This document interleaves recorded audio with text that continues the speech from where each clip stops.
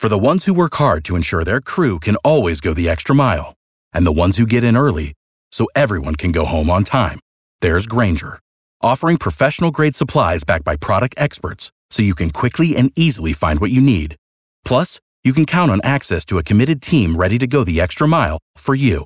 Call, click Grainger.com, or just stop by. Grainger, for the ones who get it done. Welcome to Yollywood. That's right. Atlanta, Georgia is the Hollywood of the South, but only one radio show has a celebrity insider who works in the business and sneaks off set to give us exclusive casting calls.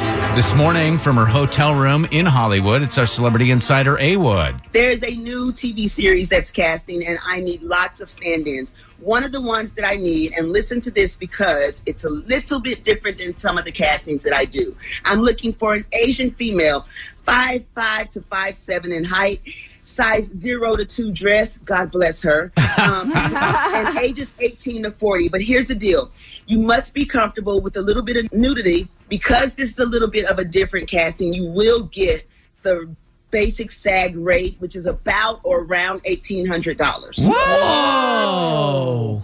Kara, put your shirt back on. So you said that SAG rate is $1,800. Is that what your run-of-the-mill actor who has lines and does it for a living, is that what they make per day? Yes. Wow. Yeah. You will let us know what this show is and when it's going to air. I'm asking for a friend. Yes. Okay.